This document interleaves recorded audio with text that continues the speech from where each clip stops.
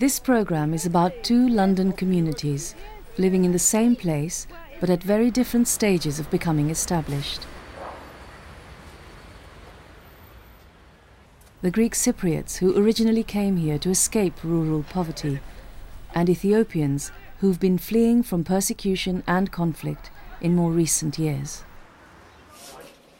In 1996, the Greek Orthodox Archdiocese reported that in London alone there were more than 250,000 Greek and Greek Cypriot people, many living in North London. Most Cypriots came to join and work with relatives. Close family ties and shared experiences, including memories of a liberation struggle, caused them to stick together, socially, economically and politically.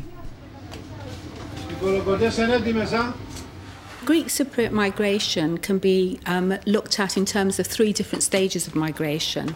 There was a period in the 1930s when Greek Cypriots came over, primarily because of rural poverty.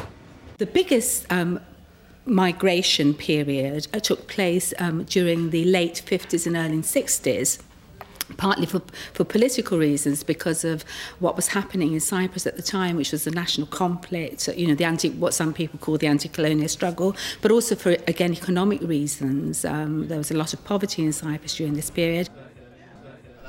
There are now over 20,000 Ethiopians living in Britain, mainly in the capital. Nearly all have left their country under dramatic circumstances. It's true, we come empty-handed. See, you don't even have the chance of picking your own clothes when you leave your country desperately. But to be able to get a job and earn something in a year or two is impossible.